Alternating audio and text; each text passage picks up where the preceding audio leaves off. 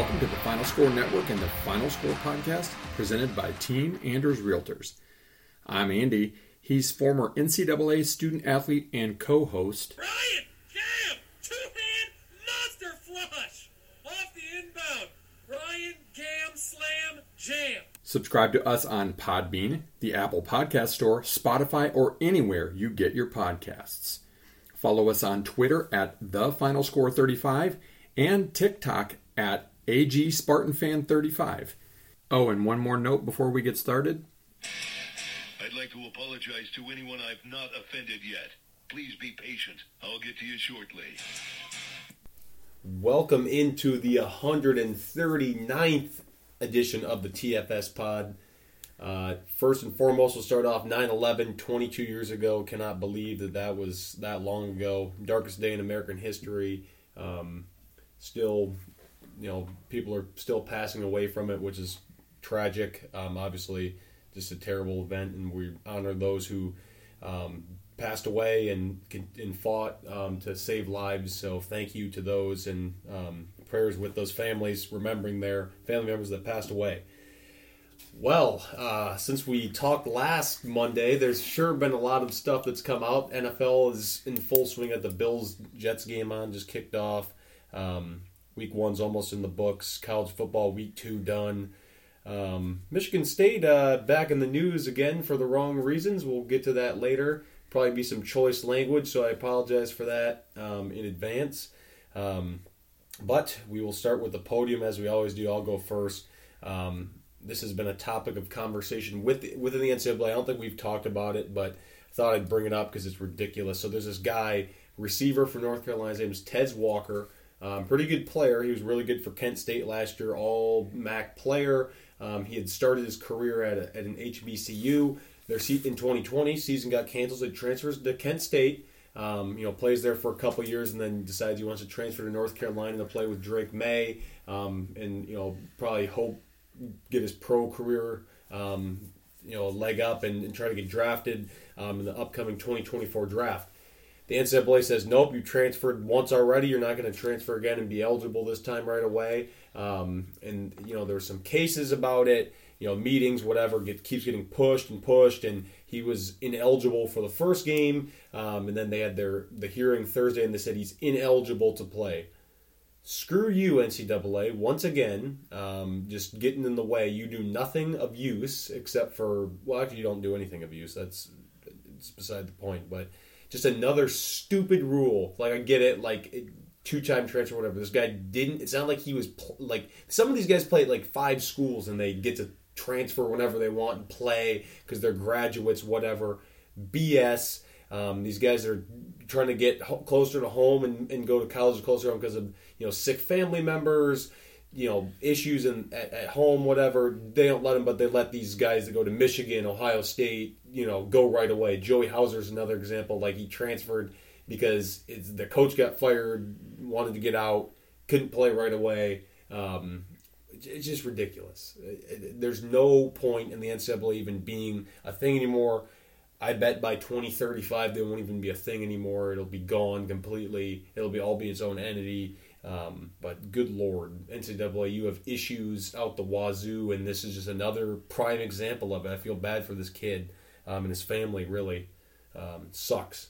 They don't have the student athlete's best interest in mind. No, and the thing is in this case, he didn't play at the first school. No. So touch the field.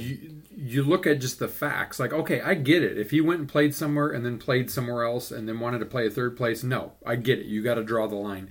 But he did not play. He may have transferred there, but he did not get a chance to play. So that's the fact, or that's where he started, but they didn't get a chance to play. Facts are facts. He never played it down at that school. He should be allowed to play. I get there are rules, but then these are logical exceptions, and the NCAA makes no logical exceptions. For my podium, Ryan talked a little bit about it. I'm going to stay a little bit off sports, although I can correlate it back. And I remember 9/11 like it was yesterday. It was 22 years ago, so I was 28 years old. Ryan was 2. Get a call from Kristen when I was working for Amway, then actually called Quickstar. hey, did you turn on the news or did you check the news? There was a plane that hit the World Trade Center. They think it might have been a commuter plane. I'm like, no, that's weird. So immediately I start to go to like Fox, USA Today, whatever. Then all the sites are locked up, and I'm like, oh boy, this is much bigger than this. So I told a coworker about it. We went down and we knocked on the conference room door where there was a meeting going on and just said, hey, sorry to interrupt, but this is what we heard. Can we flip on the TV? And we flipped it on in time to see the second plane hit. We saw, the NBC correspondent reporting from the Pentagon when that got hit. We saw the towers collapse and sat there and watched, over and over and over. And I still to this day watch the shows, even though I've seen them, just because it's so mind-boggling to me that it happened. And then it's even more mind-boggling that we have morons in society today who make January 6th out to be a bigger thing than that, when January 6th was a manufactured thing.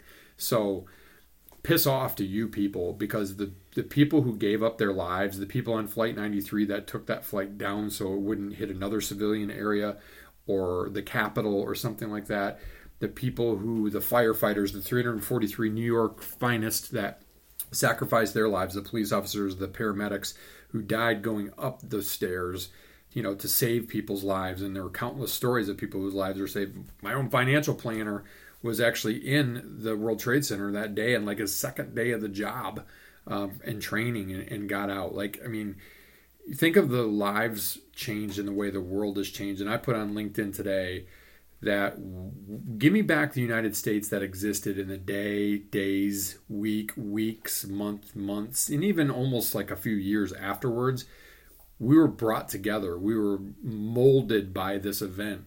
And today couldn't be more divisive, more anti-religious, more ungodly than at any time in my 50 years on this earth. And it's sick and it's disgusting. And it's a day like today, and remembrance makes me proud to have been part of America. And I want to get us back there. I think about how, President Bush, whether you liked him or not, went out there and threw the first pitch, security be damned, because he didn't know what was going on still in the world. At the World Series, a week or so later, threw a strike over the heart of home plate. What it was like to be in football stadiums after that.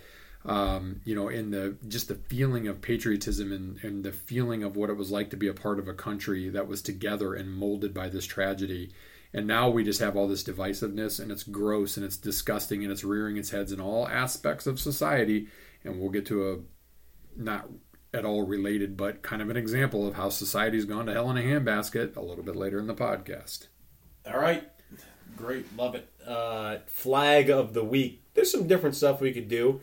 We're going to throw the flag on Michigan resident Mike Tirico. So you all may know him. We don't know if he's black, whatever he is. I don't know. Black, Italian, whatever he is. This dude is the Sunday Night Football, whatever, main guy. He's the new Al Michaels, whatever. He comes out after the Lions game and says, there should be an asterisk by this win because Travis Kelce didn't play. Hey, Mike, shut the Chris Jones F up, dude. Injuries happen, Injuries happen in sports. Am I ever going to apologize for winning a game? No. Absolutely not. And Aaron Rodgers is hurt on TV as I say this, grabbing his knee. That's lovely. But back to the podcast. Mike, shut up. You're a Michigan. You know how much this meant to Detroit, the people of Michigan, for the Lions to be on Thursday Night Football. The hype, train growing. We win this game, and you say this crap against the defending Super Bowl champion at their place. Shut your mouth. Celebrating the Super Bowl, dropping the banner. And I'm telling you, there are asterisks then with every single game that's played in every sport. And the Giants lost because it was raining? Like, what? Yeah. Shut up, dude. Yeah. Like, done with your people crap. Don't think before they talk. That is 100% for sure. Yeah. Not great. All right. 4 downs time. Week 2 review. We can start in the Big Ten, then kind of cycle out, I guess. So we'll start Indiana State. Don't care about that one, really. Kansas and Illinois. We came into the season thinking Illinois had a good defense. Boy, were we wrong. They got torched again. Kansas Beats them pretty good in Lawrence. Illinois struggling, man. It's just 1-1 could very well be 0-2. They're just not great on defense. And Brett Bielema, that's usually the calling card: a good defense, good offensive line. Their offense, I think, is okay. They're missing those NFL guys that went. Probably more so than I gave credit for. Yeah, and their coordinator, who's obviously Purdue's coach. I didn't pick them in my preseason prognostications or last week to win that game, but they looked pretty bad for a good chunk of it. They made a little bit of run there to kind of make it somewhat of a game, but yeah, fortunately for them, I don't think there's. Well, no, actually, I take that back. They play Penn State this week, so it doesn't get any easier. It's at home, but just not a great showing for Illinois. They got to get off the mat. Ohio State, Youngstown State. Ohio State didn't cover again. I didn't see a 35-7. I think Harrison played pretty decent. I think McCord played a little better, but still, you should be beating that team by a lot more than that. But whatever. Penn State dismantled Delaware, put up a ton of points again. 63 spot. They can score, man. They're good. Purdue, Virginia Tech, didn't see much of that. They had that long delay. Purdue gets the win. Fun fact on that one, Purdue, first win at an ACC school since 2003. That's crazy. That's literally crazy. But good for Purdue, got the first win in the season, broke through. Colorado, Nebraska. I don't think that game was as close as the score showed. In Nebraska, guess what? It doesn't matter who your coach is. You're cursed. You're cursed. Not cursed, you're garbage. Your quarterback sucks. You go in the portal and get this guy that has his eyes 10 feet apart. Can't throw. He fumbled twice, threw 2 picks. I mean, they're garbage. They're complete garbage. Yeah, that's like Matt Rule is no doubt probably going to do a good job there, but not until he gets guys in there that can play the way that he wants to play. I mean, yes, transfer portal helps that. Obviously, Dion got 80 new guys out of the transfer portal, but like not everybody's going to be able to do that. You're certainly not going to be able to do that as Matt Rule. Deion Sanders is a special character to be able to do that. So it's going to take time. And one thing I know for sure is Nebraska fans will be patient because they've been being patient. They just want a winner back, and they're probably all ruining the day that they ran Frank Solich out when all he did was win 9 and 10 games every year. I mean, seriously. Bo Pelini was kind of a cock-knock. Yeah, well, they won 9 games every year with him. That's true. Michigan did not cover against UNLV again. I mean, JJ's putting up good numbers, but their running game hasn't been as good. I don't think either rusher has reached 100 yards yet. Odd, but, I mean, they're playing high school teams, so it doesn't matter. Right. Big Ten East went 7-0 this weekend against Iowa. Wins against Iowa State. Can't score still. One of their touchdowns by their defense still haven't. They're averaging 23 points a game or whatever. Through 2. Looks like you might be fired there, Brian. Terrible. No way. And in that game, Ferentz, coach, congrats, 200 wins now. Yeah, wow. Pretty remarkable. Pretty crazy. The dean of Big Ten coaches. Yeah. Then UTEP, Northwestern, we both said that UTEP was going to win, and Northwestern actually kind of blew them out, which was interesting. I didn't watch any of it. They were down early, and then I think they outscored them, whatever the final score was, to 7 the rest of the way, and it was, I look back, I picked Northwestern in the preseason to win that game, but last week I said no way they had a chance because just how poorly they played against Rutgers. So good on them. I don't know that that's going to really translate to much more. You've got, who do you have this week? You have Duke, so no, it's not going to happen. 20-point dog in that game, so yikes, probably not. Maybe Howard in week 7. Wisconsin goes to Pullman and plays like crap. I told you that was coming. Yeah. 2 years in a row, lost to Washington State. Made a late run, but buried themselves early. They're not very good. The Big Ten's not very good. I'm sorry. The Big Ten West is good. Horrible. It's not good. Charlotte was beating Maryland at half. Looked pretty good. Then Maryland kind of turned it on. Didn't cover though. Minnesota hardly covered against Eastern. Didn't look great in the first half. Kind of turned it on as well. Then Rutgers beats Temple. Didn't watch any of that. Handled them pretty well. Then Michigan State, Richmond. Michigan State covered. I made the spread at 24.5 because it was never out until like the time of the game, and it was 29.5 or whatever. Win by 31. Offense looked a lot, more smooth after the first drive there. Oh boy, they were getting the cart for Rodgers. Yeah, they started. Michigan State. Noah Kim started 0 for 3 in that game, and only one incompletion the rest. He was of the Big game, Ten Offensive Player of the Week, deservingly so. Because last week I was, Tuesday night, Monday night, whenever it was. I think we did the Monday. We did the pod on Monday, and I was watching about how on the BTN Week 1 show they didn't say a thing about Michigan State last week over Central. They didn't put Kim up there with new quarterbacks who threw for over 200 yards. They did no coverage of Michigan State last week. I would imagine that they did this week for all the wrong reasons, but Kim leads the Big Ten in passing yards after 2 games, and Carter leads the Big Ten in rushing yards after 2 games. So you've got the number 1 quarterback and the number 1 running back in the Big Ten as of now playing at Michigan State. Rubber meets the road this week. But, look, probably the most telling thing that I heard, and we kind of brought it up a little bit in the podcast last week with regard to Keon Coleman, who had another highlight reel play, at least one for Florida State. I think it was Antonio Gates. They were talking to him in the post game about the nice pitch and catch touchdown that he had. First career catch at Michigan State leads to a long touchdown. And he said one statement that rang true with me, and the reason why Michigan State has to do whatever it can to keep Courtney Hawkins, no block, no rock. Yep. And I know that Keon Coleman went for money, and he went to go play for a bigger time program, and blah, blah, blah, blah, blah. But I'm telling you, you watch that guy, he does not block, but he still gets the rock because he's good. But that's not going to translate in the NFL because you need to be able to block in the NFL too. So, look, I think Michigan State's skill players have settled in nicely. Concern is if Berger, who was in a boot at the game, hopefully that was precautionary and he's not really out, because while in particular Prim had more burst and wiggle, he fumbled after Simmons fumbled, and with Mangum still out, that's not because Carter could be back this week, but hopefully he is, because you need 2 backs. You just do. You need 2 backs, whether it's because of injury or just to give a guy a blow or whatever. Carter's the real deal though. He picks up the blitz. He's a pretty good pass catcher, nice but Berger is a very good complement to him. So I'm hoping that he's not out long term. Defensively, look, it's Richmond, but minus giving up what was that?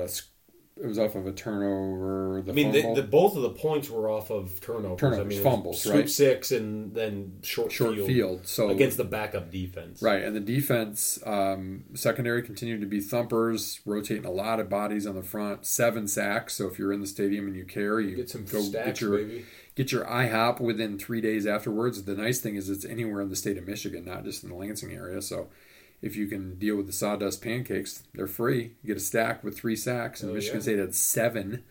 And 3 in the first quarter. 13 tackles for loss in that game too. So, and then other Kim, not Noah, nails the 52-yarder into off the crossbar, but still 52-yarder. I think. Well, I had forgotten Jack Stone hit one 51 yards last year against Penn State, but I couldn't think of another time where Michigan State had I think that was the that. longest kick since Michael Geiger in 2016. So it's been a while. Yeah, it's been That's a while. when I was in high school. And, kickoff after kickoff is a touchback, which is great. So far. But rubber meets the road this week. We'll get to that, in second down. But a couple other thoughts that I had. Hey, Bud Light, you're a little too late with the NFL and college party ads, so get out of my face with those when I'm watching TV. So here's a rhetorical question for you, Ryan. Is Texas A&M a fraud again? Yes. Jimbo Fisher is a piece of crap coach. And guess what? I forgot about this until today. He has 2 scumbags as his coordinators. Bobby Petrino, he hooks up with cheerleaders / receptionists. Motorcycles. And DJ Durkin, a player killer, is his defensive coordinator. Yeah, well, Lovely. just desserts for Tamu. Yep. All right, another question for you. Too much Dion? Yeah, there's a little too. I mean, College Game Day is going to Colorado State next week. I get it. He's a legendary player. He, is a great personality. Whatever. He's excited, but this is too much. And it's also making it. And I think even Dion would say making it a little bit too much about him and not the program. I mean he's got an ego. Shador is a good player, really good quarterback. Travis Hunter's really good. They have some nice pieces, but. Good Lord. I mean, I don't think they're going to make a bowl game still. I mean, they have to. The Pac-12 looks pretty damn good. Honestly, probably the best. It looks better. And they than, beat TCU. Okay, fine. They were a national runner-up last year, but are they that caliber again this year? No. Nebraska, are they good? No. So, okay, they're 2-0. Great. They have won, only a couple games last year? One game last year. So, all right, great. They got donors up. They got sellouts. They got all this stuff. Deion's got the hype going. They're going to, I'm sure, rail Colorado State, but then they play Oregon here in a couple weeks. That's when the rubber meets the road, which is what's going to happen for Michigan State this week against Washington under lots of other different circumstances too. So, I think it's too much. Like, it's typical of the media, right? Like, they glom onto the story and they beat it until it absolutely dies, and then they choke the rest of the air out of it. And it's just like, it's like that's been played. Like, come on. There's other things in college football other than one guy. Like, it's other things other than the SEC, which, speaking of which, now this is SEC on SEC, future SEC on current SEC crime, but Texas is back. Is Texas better than Alabama, or was that a one-game deal? No, Texas is for real. They are fast. What are you thinking is Arch Manning? is really good. Because Arch Manning sitting there probably thought he might play this year a little bit. Well, it's his next year because Ewers is going to be a first-round pick if he continues on. I mean, he has improved dramatically. He looks way better. Yeah, he's living up to all that NIL hype when he left high school Ohio State early. probably wishes they had him now, huh? Good Lord. Yeah, funny, because had he stayed at Ohio State, obviously he'd be the QB there. So he'd be QB1 either way, wherever he is. But, yeah, that's an interesting perspective for sure from that. Let's see what other big games were. How about Peyton Thorne? Didn't he have like a dud game against a bad Cal team? for 90 yards, 2 touchdowns, a pick, and a fumble. I mean, that feels very last year like. I mean, Auburn's not very good. And Hugh Freeze said, like, if he isn't cleaned up, he's out, basically. So. Yeah, Utah with 2 touchdowns in the last 2 minutes to come back and win at Baylor, who lost to Texas State the week before. Baylor, yikes. So, double yikes. Yeah. Fright night. So it's I'm trying to think if there are any other big games. Really good stuff going on in college football. That's there've been some Tulane, Ole Miss beat them pretty good without their quarterback. Tulane is out, but Oregon, Texas Tech, that was a good game. Backdoor cover by Oregon on the scoop 6 or whatever at the end of the game. Crazy. You see at LSU's stat line, they won 72-10. Daniels had 5 touchdown passes in the first half. Good Lord. That's a good little bounce back. App State almost got North Carolina again. Just so close. But so far away. That's really it, I think, from this past week. All right, before second down, let's get a word from our second down / Big Ten segment sponsor, Norris Sports Group. NSG is a boutique agency of experts with 30-plus years of experience in sports sponsorship, endorsement strategy, program assessment, contract negotiations, event activation, and post-campaign measurement. Visit norrissportsgroup.com to learn more today. Second down, baby. All right, let's go a little week 3 preview here. All right, let's just jump. How did we do last week? I beat you. We all didn't do great. I went 10-5. You went 8-7. So actually not terrible, but I did win one of my parlays on. I'm up on you now by 1 point through 3 weeks of guessing. All right, week 3, Big Ten slate. There's no newsflash. There's no good non-con games this weekend. It's pretty dud. Oh, Michigan State, Washington. Well, but it's not even. Most people can't even watch it. It's on Peacock. And then week 4 is a delicious slate. Tons of very good games. But we'll stick with week 3 here. Friday night, lights, College Park, Maryland, Virginia, Maryland, the old ACC battle. Virginia lost to James Madison. They came back, but they lost. Yeah. Well, they blew a lead late. 13.5 is the spread. I don't think Maryland's that good. I think UVA loses by 13. They cover it. Yeah, I think UVA is going to cover because they're going to be salty from blowing it against James Madison and, finally making a chance to get a win after a pretty lengthy losing streak. But I think they're going to lose, but they'll cover. Penn State, Illinois, 14.5 is the spread. I think Penn State absolutely demolishes Illinois in this crap defense that they have. I think it's going to be like 41-14. Now, remember this. Illinois has played them well. Beat them in 7 overtimes a couple Was years at Penn ago. State, At yep. Penn State. This is at Illinois, right? Mm-hmm. Nobody expects Illinois to win because Illinois laid an egg against Kansas. It would be hilarious if they won. I think Illinois has a pretty decent offense. I think their defense is definitely a work in progress. Altmaier's pretty solid. So you think Penn State's going to cover that by far? 14.5, yes. I'm going to go out on a limb and say that Illinois is going to lose by 14, so they're going to cover that spread. I think they're going to rise to the occasion. They do in a game or two every year, and Penn State lately has been kind of that game where they rise up. Penn State, you're right. A few years ago, Penn State had way more talent than they do. Illinois has more talent than they did then.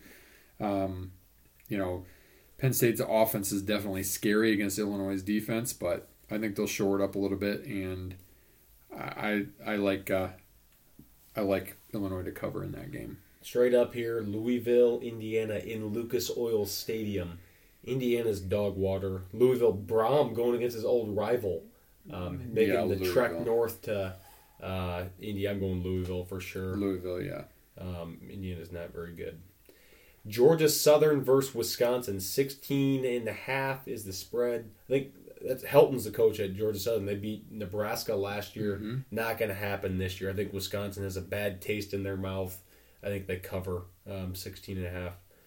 I think they get a bounce back. Yeah, I don't think it's going to be much more than that. I could see them winning by like 17, maybe 20. Yeah. Georgia Southern's decent to be getting 16 and a half at Wisconsin. Buffalo was 28.5 point dog there. So, I think they'll cover that. I think it's bounce back.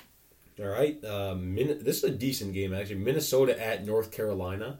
I just don't. I don't see it with Minnesota. I don't think they're great. I think Fleck's an okay coach. Their defense is good, which will keep them in the game. Drake's going to have to. Good. He's too good. North Carolina's straight up in this one. Yeah, North Carolina's played tougher opponents so far in South Carolina and App State. I think we're just going straight up in this one. Yeah, it's a I'm going to closer go North spread. Carolina. Yep. Northwestern at Duke. 20 is the spread. I'm conflicted on this one. I don't. We're going spread. I'm going to go Duke because Duke absolutely laid the hammer last week, and I think I have to. And they smoked Clemson at home. I have not seen Northwestern play yet. I just know what I knew from the Rutgers game, and is why I picked UTEP against them last week. But I think Duke's going to cover that spread. Yeah, I agree. All right, Western Michigan, Iowa, 26.5 is the spread. Western Michigan to cover. Iowa can't score 26 points. Can't do it. When is Vegas going to figure it out? Even though half of Western's team plays in the Big Ten now, there's no way. I will not pick Iowa to cover a spread until they can consistently score more points than the spread is. Yeah, no, I agree. Virginia Tech travels to Piscataway to play Rutgers. I'm going Rutgers. I don't think Virginia Tech's very good, to be honest with you. No, I mean I think I picked Purdue last week at my Tech. I did in my preseason. Rutgers is all right. They're well coached. I picked Rutgers in this. They're well coached. I did pick Rutgers to start off 3-0, so I'm going to stick with that. I think that they'll beat Virginia Tech. Ohio State versus the Hilltoppers. 27.5 is the spread here. Western Kentucky's been sneaky good the last 10 years, really. I mean, decent CUSA program. I just think 27.5. I think that's a lot but I think Ohio State opens it up this week a little bit. They need to be sharp going into Notre Dame. I think they cover it. I think they cover that too. Yeah, I think they'll blow them out. If it was over 30, I'd say probably not. I realize 27.5 is not that far away, but. All right. Well, this is an interesting one to me as well. Northern Illinois, the Fighting Rocky Lombardis, they travel to Nebraska. 14.5 is the spread. Northern Illinois already knocked off Boston College. Who's not very good. No, but neither was Nebraska. 14.5, Northern Illinois covers it. 14.5 points. Cover. Nebraska wins, but I agree. Northern Illinois covers that. Yeah. Oh, Michigan with another just doozy of a non-conference game against Bowling Green. 40.5 is the spread. They're not going to cover it. They're over 2. No, they won't cover that. Bowling Green's not horrible. Bowling Green will cover 40.5. Michigan can't beat a bad UNLV or a bad East Carolina team by the spread. Why are they all of a sudden going to cover this Right. one? And it's not like they're tuning up for the next week because they play Rutgers the next week. So Right. and At then they home. play Nebraska. Yeah. Syracuse, Purdue. Purdue. Syracuse is obviously favored, won- I think, aren't Syracuse, I think, is favored by 2.5. I'm going Boilers. They I'm have going blood. They want a revenge from last year. The last second touchdown by Syracuse to win that thing. Purdue wins at home. All right, Michigan State, Washington. We're going spread here. 16 is the spread. By golly, the Spartans cover that thing. I think, despite what happened, given the switchover that happened, I just think, and then the 10th reunion from the 2013 Rose Bowl team. There's a lot of factors. I'm telling you, I not only think that they're going to cover that, I think they're going to find a way to win. Can see it. They could also lose by 40. Yeah, I don't know. We'll see. We'll see what team comes out. I mean, kids, you don't know with the situation. And we'll get to it here in a minute, but the situation that they have to deal with, you don't know. You'd think that they can compartmentalize it. They spend more time with their position coaches anyway. Coach D is a stabilizing force. They all like Coach Barnett, as the interim head coach. So I just think they've got a bad taste in their mouth. But I will say this: shame on. I think it was like the Free Press or something. I saw a headline is like, "How far has Michigan State fallen that Washington is circled on the calendar?" First of all, Washington's now a Big Ten foe. Second of all, Washington, going into the preseason, was a top 15 team. Third, Washington beat up on Michigan State last year when Michigan State still had some hopes of having a good season. So what's wrong with circling that game? Just because we're not playing the schools of the deaf, dumb, and blind like Michigan, Michigan lovers, bunch of birdcage liner material. Give me a break. Like, ripping on Michigan State for circling that as a big game. When's the last time Michigan played a big out-of-conference game? Crickets. So, kiss my ass. Notre Dame in 2018. Right. Literally. Bite me. All right, last one. Lions, Seahawks. 2-0. Motor City Kitties. Yeah, I mean, K9 had a decent game Lions yesterday got for the blood Seahawks, out. but the Seahawks lost to the Rams pretty shockingly. We'll get to NFL and fourth down, but yeah, I think the Lions will win that game. It's at Ford Field. I don't think.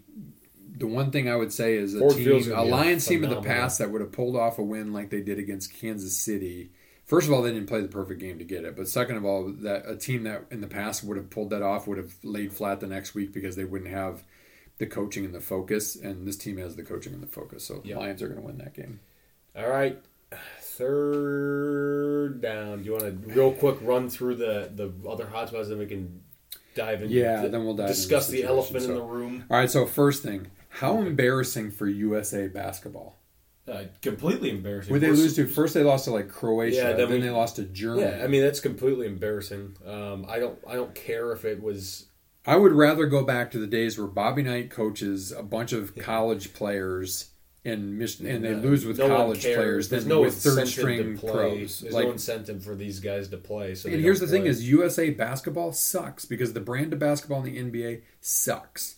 It's all ISO basketball. It's all pick and roll. There's no other movement to it. You get maybe a guy in the corner that can shoot. Nobody plays defense. It's not fundamental. It's stand around and watch, and it's look at what an athlete I am. Whereas the other countries still play fundamental, hard-nosed basketball. And I'm not knocking the pick and roll as a bad play, but like the two-man game, when it's a five-man game on the floor, doesn't work for me. And I think it's embarrassing for the United States for basketball. They don't care. And the problem is the mouthpieces and the spokespeople for USA basketball are people like LeBron. No wonder they don't care. Because they don't care about the names on the front of the jersey. They care about the names on the back of the jersey. Yep.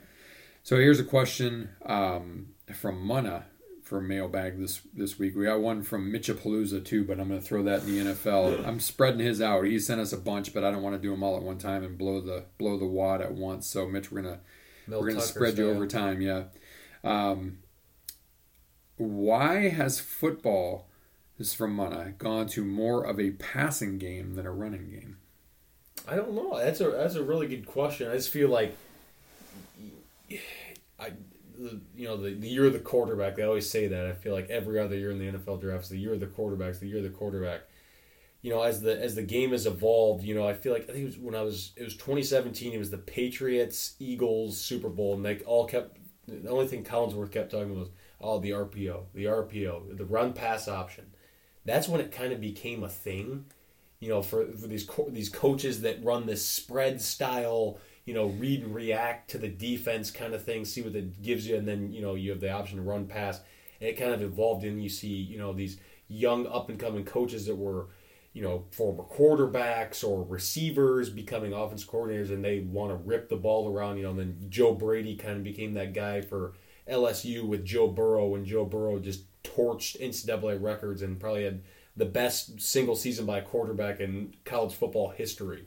That's when it kind of, in the college game, kind of was solidified, and then it was kind of brought to the NFL. Running backs aren't value anymore because they get hurt all the time, whatever. Quarterback's always been the most important position. Now it's even more so, and you need to be able to be athletic and be able to sling the ball. I just think it's just a custom to the pro game kind of evolving with the way plays were called because of philosophies and young up and coming guys wanting to have a change in the game and stuff like that. I think that's a big reason.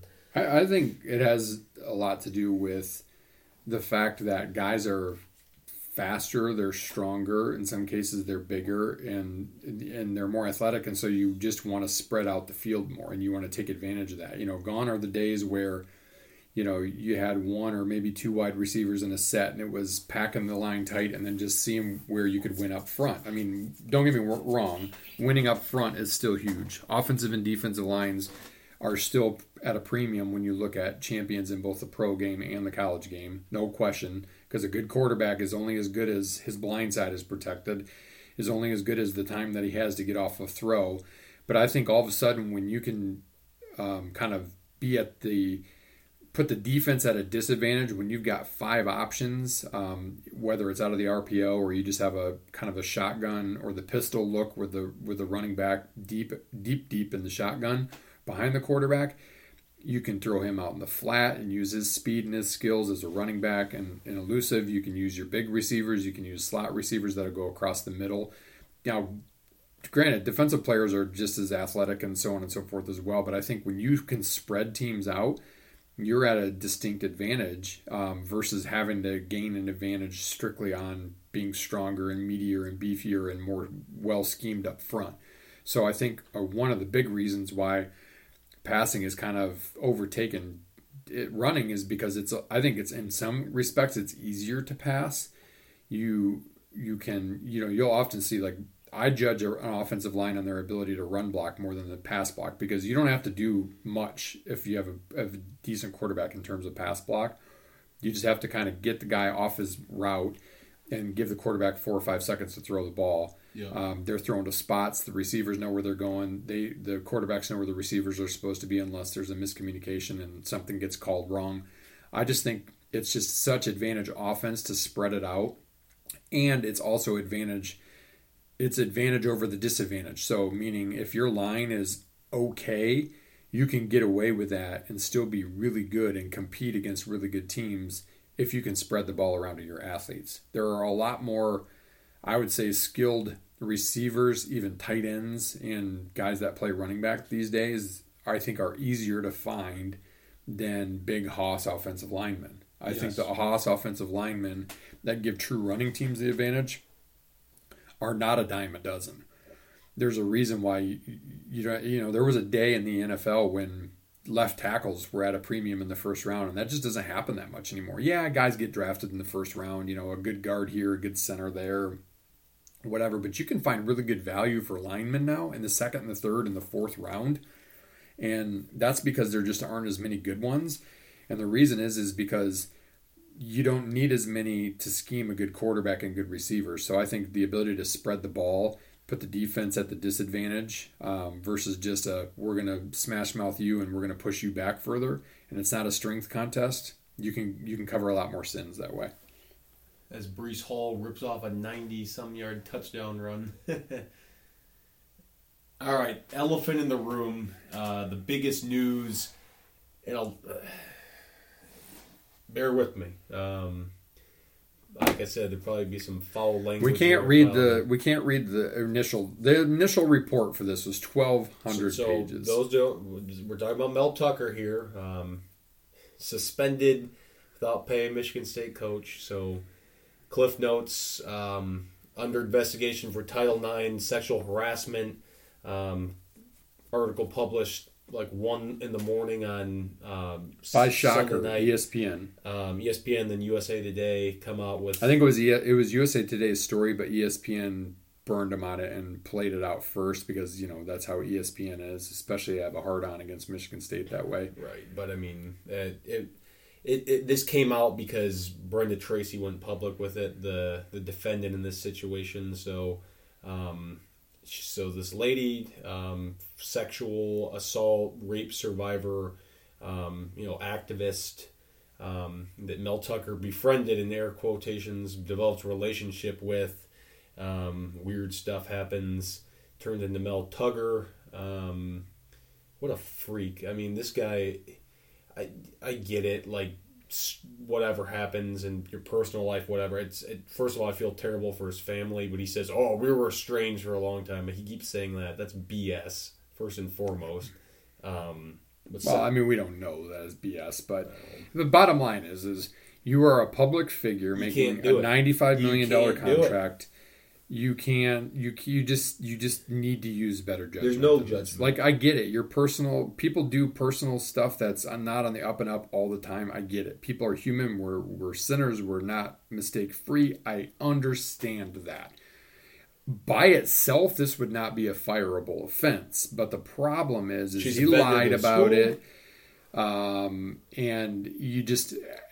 I'm telling you, because of what happened with Nasser, there's just an association to that. Is that right? No, because I believe in due process. This is not a court of law type of thing. It's Title IX, sexual harassment. It's not sexual assault. This was not a physical thing. This was a non-consensual phone sex is what it came down to, which is really bizarre and weird, but whatever. In the exchanging of gifts, whatever. And the thing is so I've got a bunch of notes on this.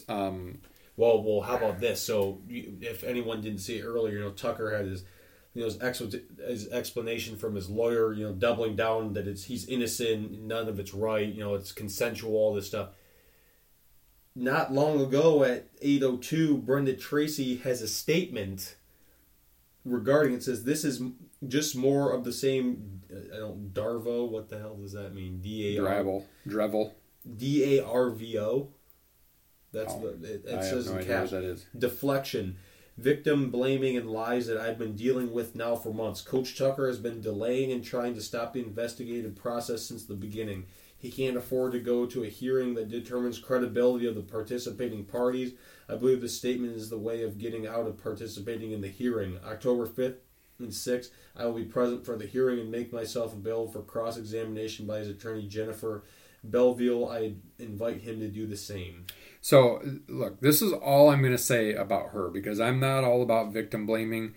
Read the initial story if you haven't already, and you tell me this is 5 times she's done something like this, and none of it has been either tried in the court of law and found to be true or whatever. So I'm not saying, but you draw your own conclusions. Both of them are idiots. And the thing is as Mike Valenti said today, so if you're not from the state of Michigan, or if you are and you're not familiar with Mike Valenti, he was a producer on the Dave Mad Dog DeMarco show when Tom Crawford and I formerly did Bitter Rivals together way back when. And we would go do a radio show with Mad Dog one day a week in Lansing, and Valenti was his fresh out of college producer. He has his own show now, 97 won the ticket in Detroit. I highly recommend it. He's really good at his job anyway, but he's a very passionate Michigan State guy too. He hits the nail on the head with this. And here's the thing. I'm going to read Mel's statement in a minute just because I think it's interesting. But like, he came out guns hot today because of course, everybody's going to deny, right? Like both sides always are going to deny, and they're going to say, nope, it was the other person, it's the other person. Bottom line is he's done at Michigan State. He's screwed. Michigan State, and for anybody who knee-jerked, The Athletic is one of them. If you ever thought you're going to entice me with your $1 a month for 12 months to come back, when one of our own former, Chris Vanini, talked about how Michigan State screwed up that press conference and whatever yesterday. They did it the right way. They didn't know because this was a Title IX investigation. It was quiet until the defendant leaked it, and then their hand was forced. So I think Michigan State, especially the president, Haller probably could have done a little bit better job, but clearly this is his first time of having to deal with something of this magnitude. The president, I thought, did a really good job. She came out with a letter today to alumni. I've not gotten that yet, but I've heard it from a couple of people that said this is not the Michigan State of old. I think Michigan State handled this the right way. Making Harlan Barnett the coach, the only other difference I think could have been if they made it Courtney Hawkins. That was what I was alluding to before. If you got to find a way to keep him. He might not be ready to be a head coach, but man, I've got a lot of respect for Hawk, and I think the players do too. And if you want to save guys from when he eventually does get fired, which, by the way, don't expect that to happen for a while, because as soon as he gets fired, guys can hit the portal. Fair game. And I think Michigan State is going to do everything in its power to save some of this really good young talent that they have in-house and not have to start all over from scratch. But I think, generally speaking, Haller and the interim president did a good job. The PR is never perfect, but it was way better than how they handled Nasser. They're circling the wagons well, and I'm telling you, brilliant move to have Coach D, who's going to be back in town this week anyway, come back, Godfather of Michigan State put on the football. headset and be a part of it as a stabilizing factor. The worst thing anybody can say about him could be said about every coach in America. Neil, if you listen to my podcast, I'm talking about you. Your excuse that, well, Michigan State's going to go get a guy who knowingly recruited a sexual assault, a guy who committed a sexual assault and then he did it again when he got on campus, spare me. You don't think that happens at Michigan and Penn State and Ohio State and everywhere else. I'm not saying that it's right, but coaches are also in the business of turning lives around. And I don't know that situation from, whenever that was, 2016 or whatever. Unfortunate situation, I'll give that to you. Happen again, the guy's a criminal, he's in jail, but unless you've been a coach, and I can even speak to it from being a freshman basketball coach who gave a particular puke in the Rockford area umpteen chances. I'm not going to name any names, but like umpteen chances to kind of get it together. That's because that's what you do as a coach. So spare me the argument that, well, you just brought back a guy that blah, blah, blah. Kiss my ass. He's the greatest Kiss coach my in ass. the history of the Harbaugh school. stood up for Schimbeckler, who stood up for a doctor that was raping men and boys on that campus for years. And Michigan got nothing for it. So spare me that. I think Michigan State did a really good job. I think having D'Antonio comes back stabilizes things.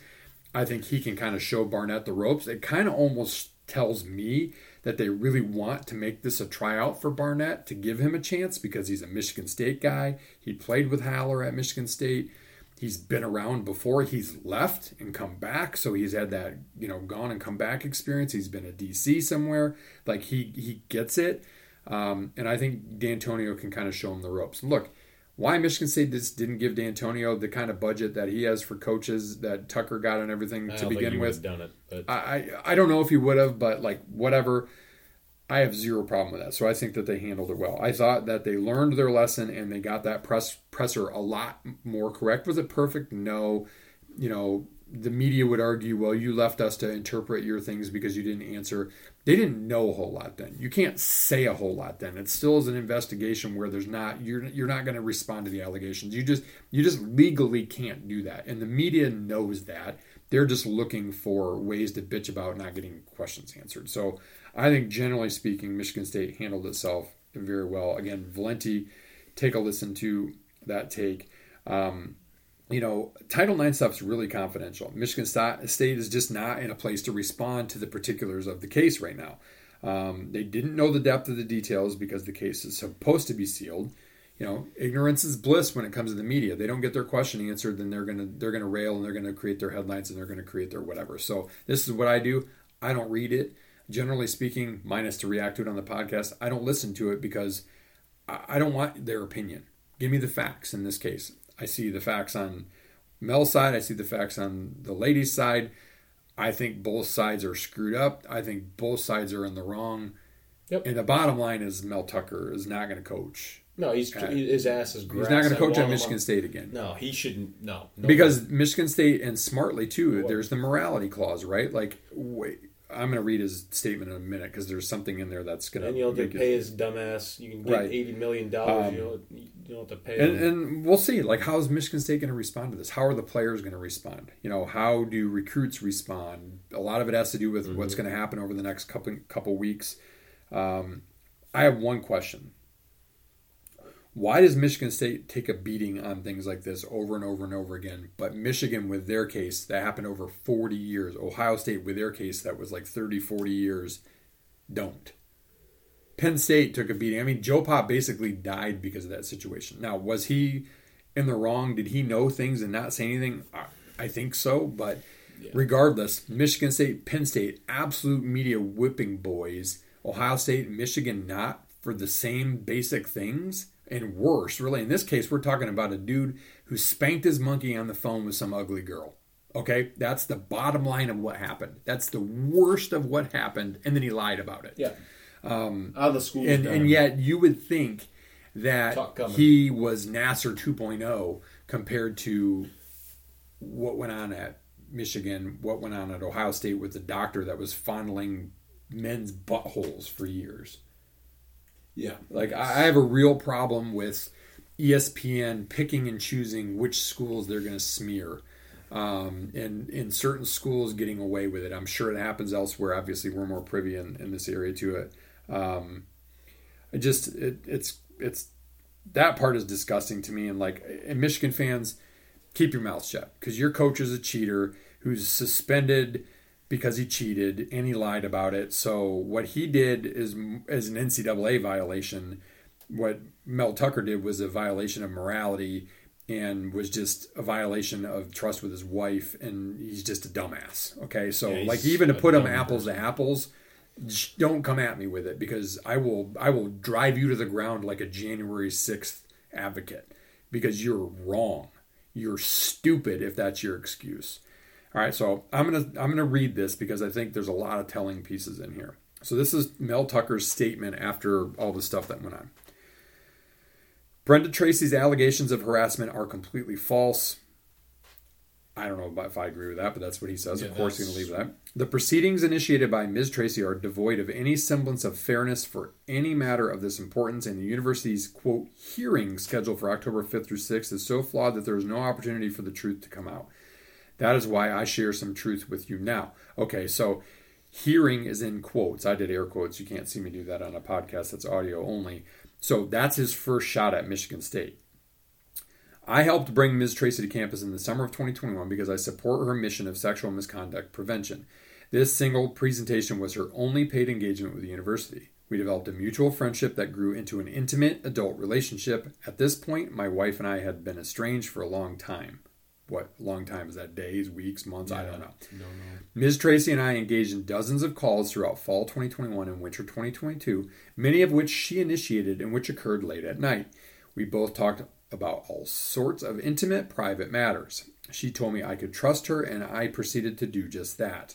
I was absolutely unaware of the previous negative comments that she had made about iconic MSU coaches, then President Engler, MSU in general, even her more recent criticism of Coach Harbaugh that I learned about during this investigation. I don't even know what that's referring to. It must have been on the original story. So he backtracked. So first of all, here's your big thing is trust her. Okay, so again, she's done this 5 times before, Mel.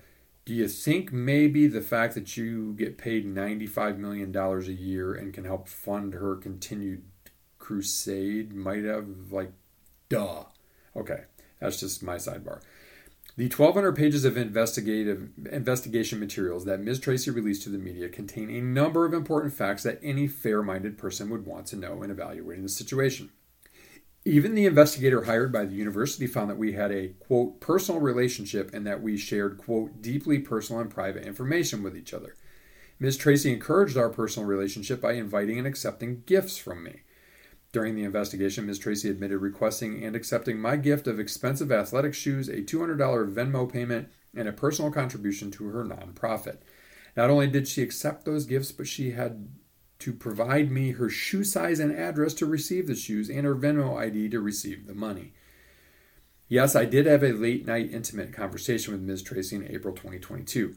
Again, as even Ms. Tracy's statements to the investigator confirmed, this conversation had nothing to do with the university and was outside of the scope of Title IX or any university policy. But, by the way, while press reports have called this a Title IX investigation, that's inaccurate. The university admitted there is no Title IX jurisdiction, so the investigation of my private life was relegated to an alleged policy violation. No, that's called the morality cause. and guess what, Mel? You, on your little tugging escapade down We're in Florida, you were Michigan on State, Michigan which you State's lied about. dime. Yeah. And you lied about where you were. While I am saddened by Ms. Tracy's disclosure of the sensitive nature of the call, let me be perfectly clear. It was entirely mutual, private event between two adults living at opposite ends of the country. She initiated the discussion that night, sent me a provocative picture of the two of us together, suggested what she may look like without clothes, and never once during the 36 minutes did she object in any manner, much less hang up the phone. Following the call, it was not until 4 months later, only after Ms. Tracy's next paid presentation was postponed, and only after I complained to her that she and her assistant were spreading rumors about my marriage, which you just said was estranged, that she ever told anyone, including her therapist, best friend, or attorney, that she was offended by the call. In fact, she gave me every indication that everything was fine. She sent me a, quote, Happy Father's Day text 2 months after the call and repeatedly expressed a desire to return to Michigan State, telling my assistants that she had a close relationship with me. Also, contrary to her allegations, I never canceled any presentation. Given a personal change and scheduling challenges as football season approached, we merely postponed it until January 2023. She chose to file her complaint instead of proceeding with the training. The investigation has not been fair or unbiased. I can only conclude that there is an ulterior motive designed to terminate my contract based on some other factor, such as a desire to avoid any Nasser taint or my race or gender. Now, taint, not like you think I thought I meant. Not the, what was that line from the movie, whatever. Anyway, I digress. So there's your first not veiled but very clear shot at Michigan State.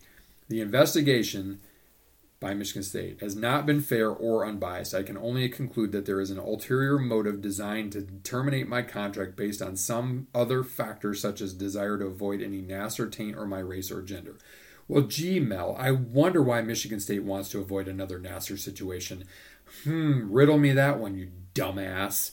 And as far as your race has nothing to do with the fact that you're going to bring it into it. You're stupid. You admitted to jerking off on the phone to an ugly girl. Like, you're stupid. You did, and then you lied that you did. You pulled the Jim Harbaugh. You lied and said you didn't do it. I miss you. Like, and you know what? You broke the morality clause, and it's clear. It's in your contract. Like, put on your reading glasses and read it. You broke the morality clause, and that is why Michigan State will fire you. Okay, so I continue. Here's another shot at Michigan State. The sham, quote, hearing scheduled for October 5th, 6th is ridiculously flawed and not designed to arrive at the truth. For example, in this Zoom hearing, 1, neither Ms. Tracy nor any of her witnesses will be required to testify under oath or penalty of perjury. 2, we cannot present any or offer any substantive evidence of innocence. And 3, there is no opening statement, closing argument, or any opportunity to explain our case. This, quote, hearing process was obviously designed for student infractions, not to address personal private acts between adults in which disclosure of intimate details impact one's reputation and career. I have no intention of allowing Mrs. Tracy's character assassination to go unaddressed. I get it, Mel, what you're saying there. And on the surface, you're right. What you do in your personal time doesn't matter, but you don't get personal time because you're a $95 million state employee because you work for a state university. So as soon as you made that lapse in moral judgment, you screwed yourself and the university. Yeah. Ms. Tracy's attorney told us from the very beginning that I should not lose my job over her allegations, but that it would take a lot of money to make it go away. And that's pretty damning. Her twisting of our personal relationship months after it concluded is designed to revive her career and destroy my life, precipitated by her greed. One of the most absurd allegations by Ms. Tracy is that if our relationship and associated facts went public, only she would be harmed, not me. As the world can see, quite the opposite is true. I have been ripped from the team that I love without any meaningful opportunity to tell my side of the story other than this press release. I am incredibly proud of the outstanding group of men on the team, and my heart aches to be sidelined. I ask everyone to consider carefully the undisputed facts outlined and reserve judgment until the full truth comes out. So, them's fighting words from a guy who knows that he's gone, right? Like, he's either going to get fired over the morality clause, or Michigan State's going to say, look, you want this to go away. We want this to go away. Here's $5 million. Thank you for your time. GTFO. Get the hell out of here. Never come back. And Michigan State can move on. And then the question becomes, and now I will say this, I put this in my notes. Never say never. I mean, look at Bill Clinton. I did not have sexual relations with that woman. So Ryan, give me your take, and then we don't have to spend a lot of time today because we're already at an hour, but like on coaching candidates for this gig. I'll tell you what. I'll give you my list that I have created here. So this is just a rough list, no particular order. Actually, this is my top guy, Mike Elko, Duke's coach. He's young. He's like 50, really good. He has Duke turned around. If you can coach at Duke, you can sure as hell coach at Michigan State. Brian Hartline, offensive coordinator, Ohio State. Young, great recruiter. He has no head coaching experience. You got to have offensive-minded guy, or at least someone that's innovative as your head coach in today's college football, or else you die. I also would like to see Chris Kleeman's name. He's Kansas State's coach. He's really good. Jason Candle, Toledo's coach, younger guy, offensive-minded. Bill O'Brien, Patriots offensive coordinator. I don't know if he would do that. I feel like he might be next for the Patriots, but maybe. Jonathan Smith, Oregon State's coach, younger guy. Oregon State's going to be in the freaking Mountain West. He went there, so he might not leave, but wouldn't mind it. Garrett Riley, Clemson's offensive coordinator, was at TCU last year. Would probably be a really good recruiter. And then this is among other names, but yeah, I don't know. Regardless, you got to find a way to keep Hawk. I think Hawk and Barnett are going to be your two stabilizing influences. Michigan State guys, you need a connection to the past. Whomever it is that comes in next, I think you've got it. Those are your two primary guys you got to keep on your staff. Yeah, and the D'Antonio thing, him and Izzo are the two greatest Spartans of all time. Dino's pulling the Barry Alvarez, Bob Stoops interim thing that they've done at their schools where they coach for a long time. I think that's really cool. Mm-hmm. I think it's a great move. And to answer the question that was asked me yesterday, no way that D'Antonio only knew yesterday morning. I don't believe that to be true. I think he did not know. I don't think Mel might have called Haller at 1:30 Saturday night, Sunday morning when this stuff broke and told him his side of the story. But because of the way the investigation was going, I don't think Coach D knew. And I think Haller picked up the phone and said, "Can you help us?" And Coach D said, "I'm in." Because bat signal, just like the thing that was sent out. So, yep. All right, a lot more. We'll see what happens, in the coming days, weeks, months. I'm sure more will come out. I'm sure Mel will come too. There's going to be a lot of fighting back and forth, and there's already the war of words. And look, the sooner Michigan State can get rid of him, but without screwing the entire football program and screwing themselves out a lot of money. He's going to try to drag him down with him, though. That's the issue. Now a word from our presenting sponsor. Team Anders Realty will help you find the home that best fits your needs and makes the process simple and fun along the way. The Anders have served thousands of clients over 30 plus years in the Grand Rapids, Michigan area and are here to serve you today. Learn more at teamanders.com. All right. NFL, baby. You already touched on it a little bit. We'll start with the Lions. Did not play the perfect game. Still win against the defending Super Bowl champs. I'm so proud of them. Defense looked fantastic. Offense had moments. Chiefs kind of had a decent, weird game plan. Lions looked the part. We'll see if they can continue and keep it rolling. I think they will next week, and hopefully can turn into an NFC North crown for the first time since the early 90s. Yeah, we said this last week. Like, the Lions have more talent on their roster than they have in a long time. Way more. Their O-line, their D-line are good, and their young talent was really good in that game, too, between Gibbs. Oh, yeah.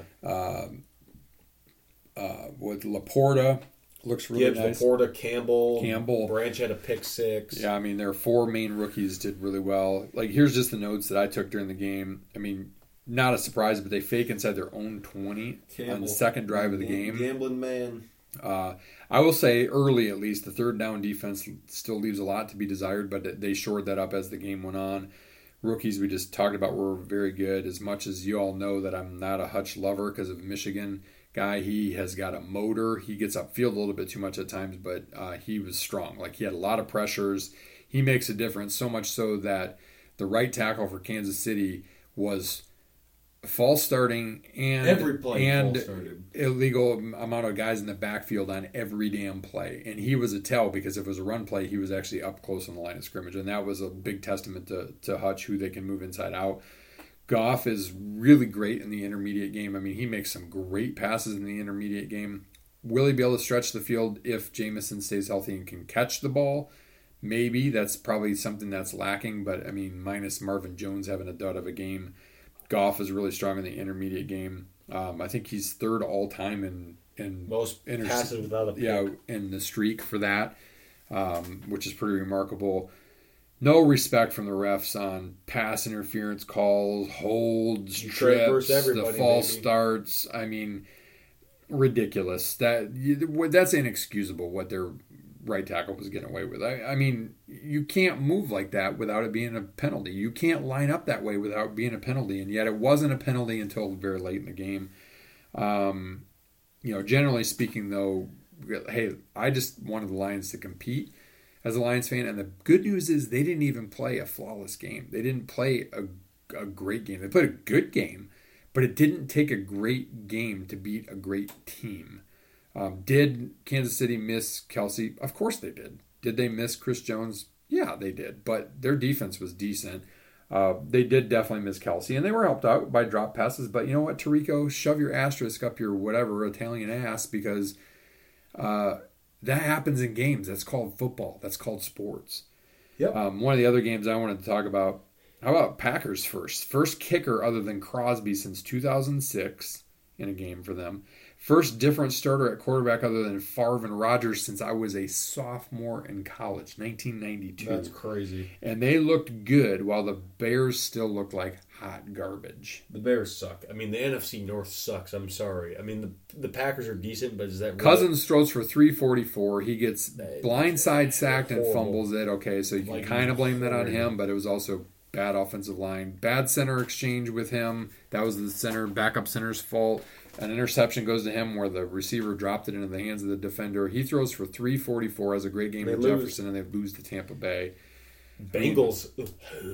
Joe Burrow looked awful. It signs the most lucrative contract in NFL history, and then goes out and throws 88 yards passing. Yeah, that was bad. A lot of 1-point games. Denver still lost. Yeah, Denver lost. Jags looked decent against Colts. Anthony Richardson actually played pretty dang well. Dolphins looked pretty damn good on the road. Yeah, Tyreek Hill said he's going to get Rams are 2,000 dinged yards. up to hell and really young, and they looked good against the Seahawks. Beat the Seahawks. Niners looked fantastic.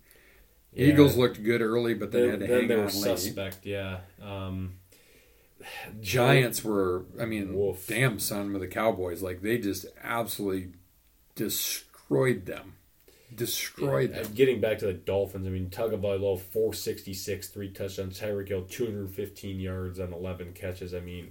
Whoa. AFC East is loaded because the Patriots didn't look half bad against the Eagles. Yeah. You got the Jets Bills playing now. It's 10-3 Bills, and Rodgers is who knows. He's out for the game, ankle injury. The Ravens get more hurt again, which sucks. Dobbins out for the season again. Running backs, they've been losing left and right. The Titans stink. There's a lot of teams that just stink. The Panthers stink. The Vikings aren't good. The Titans suck. I don't think the Saints are very good. Steelers looked awful. The Cardinals are just abysmal. Texans, not good. Bears, bad. Seahawks look bad. Giants, bad. It's tough sledding out there for those teams, and it's hilarious. Pride of Detroit's SB Nation, they write for the Lions. They wrote an article about former Lions on new teams, and the two most high-profile guys, why'd the Lions get rid of Swift and Williams? They were really good, and you give up them to get Montgomery and Gibbs. STFU, pal, because Jamal Williams had 18 carries for 40 yards, and DeAndre Swift touched the ball 3 times and had negative yards. Yeah, those two, Montgomery and Gibbs, are a great 1-2 punch. Great 1-2 punch. Gibbs, you see him go. He plays receiver. They put him in motion. He's a gadget. He's literally he's a He's a hell of a player. He's fast, he's pretty big, and he's shifty. Yeah. And Montgomery's a good blocker. He can chip on the blitz. And the Lions are well set up to succeed. Yeah, but I am ecstatic about this NFL season. It's going to be fun. Big one on Thursday night already for the Vikings. Trying to avoid going 0-2, playing the Eagles. We'll see how Kirk does in the prime time. It's about all I have for NFL. Yeah, well, we got the Mitchapalooza question of the week, and that's, should the NFL get rid of divisions within each conference and adopt the NBA format of the best, in their case, NBA is more than 7, but best 7 teams from each conference make the playoffs?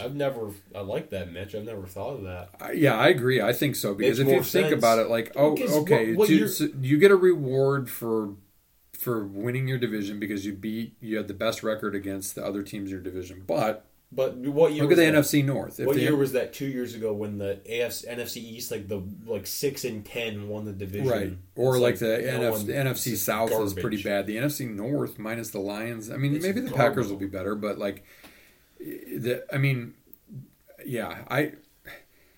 because here's the thing: is if the Lions, let's just say, went 12-5 and obliterated the rest of the North, they should get in the playoffs anyway, right? Like the best teams are going to get in the playoffs that way anyway.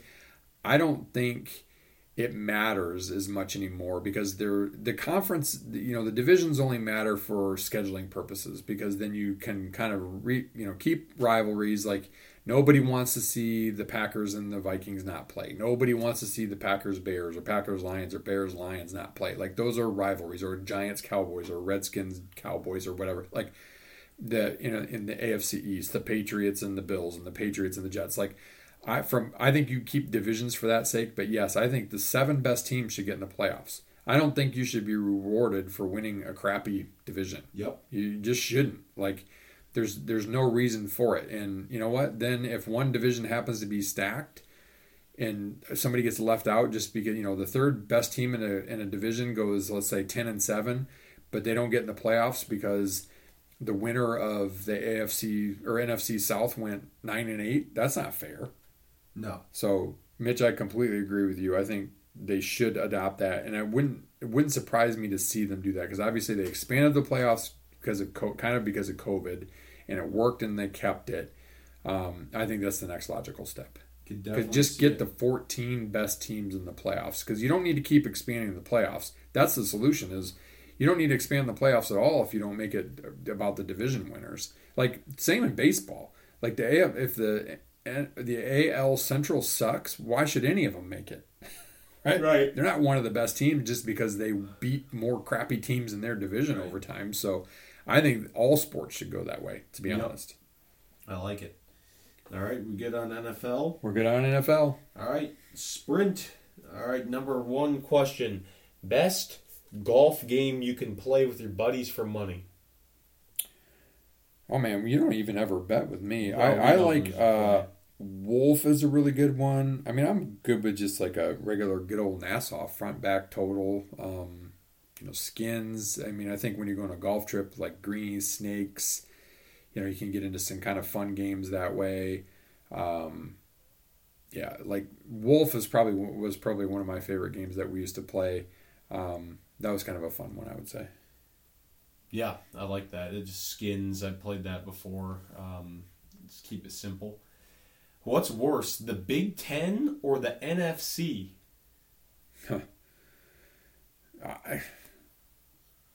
Boy. Remains to be seen at this point in time. The Big Ten West is hot garbage, so I'm going to go Big Ten because of the Big Ten West. I think the Big Ten as well. Will Mel Tucker ever be a head coach again? No. I think no. This is my prediction. I think he settles probably, if not gets fired. I think he quietly ends up as a defensive backs coach or something like that in the NFL. Yep. And I think he makes his way back to being a coordinator in the NFL because the NFL doesn't care about that stuff. Like if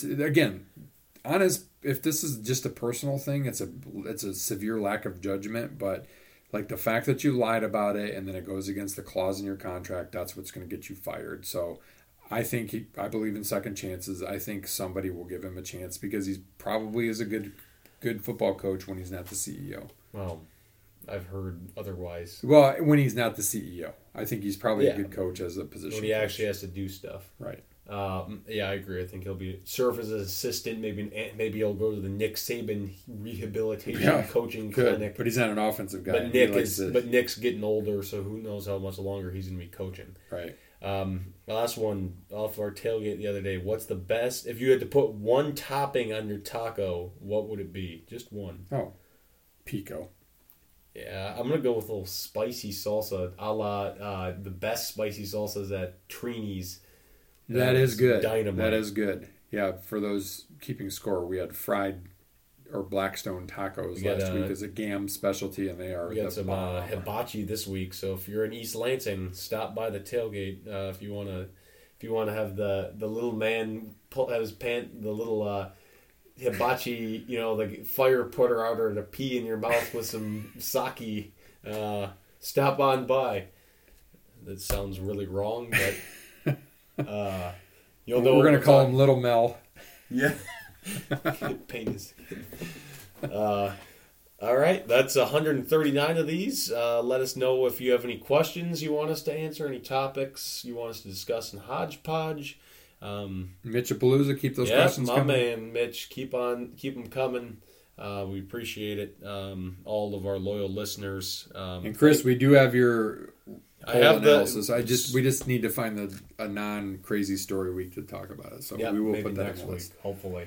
Knock on Mel Tucker wood. All right. Meantime, as George W. Bush said post 9/11, one of the worst days in American history saw some of the bravest acts in Americans' history. We'll always honor the heroes of 9/11.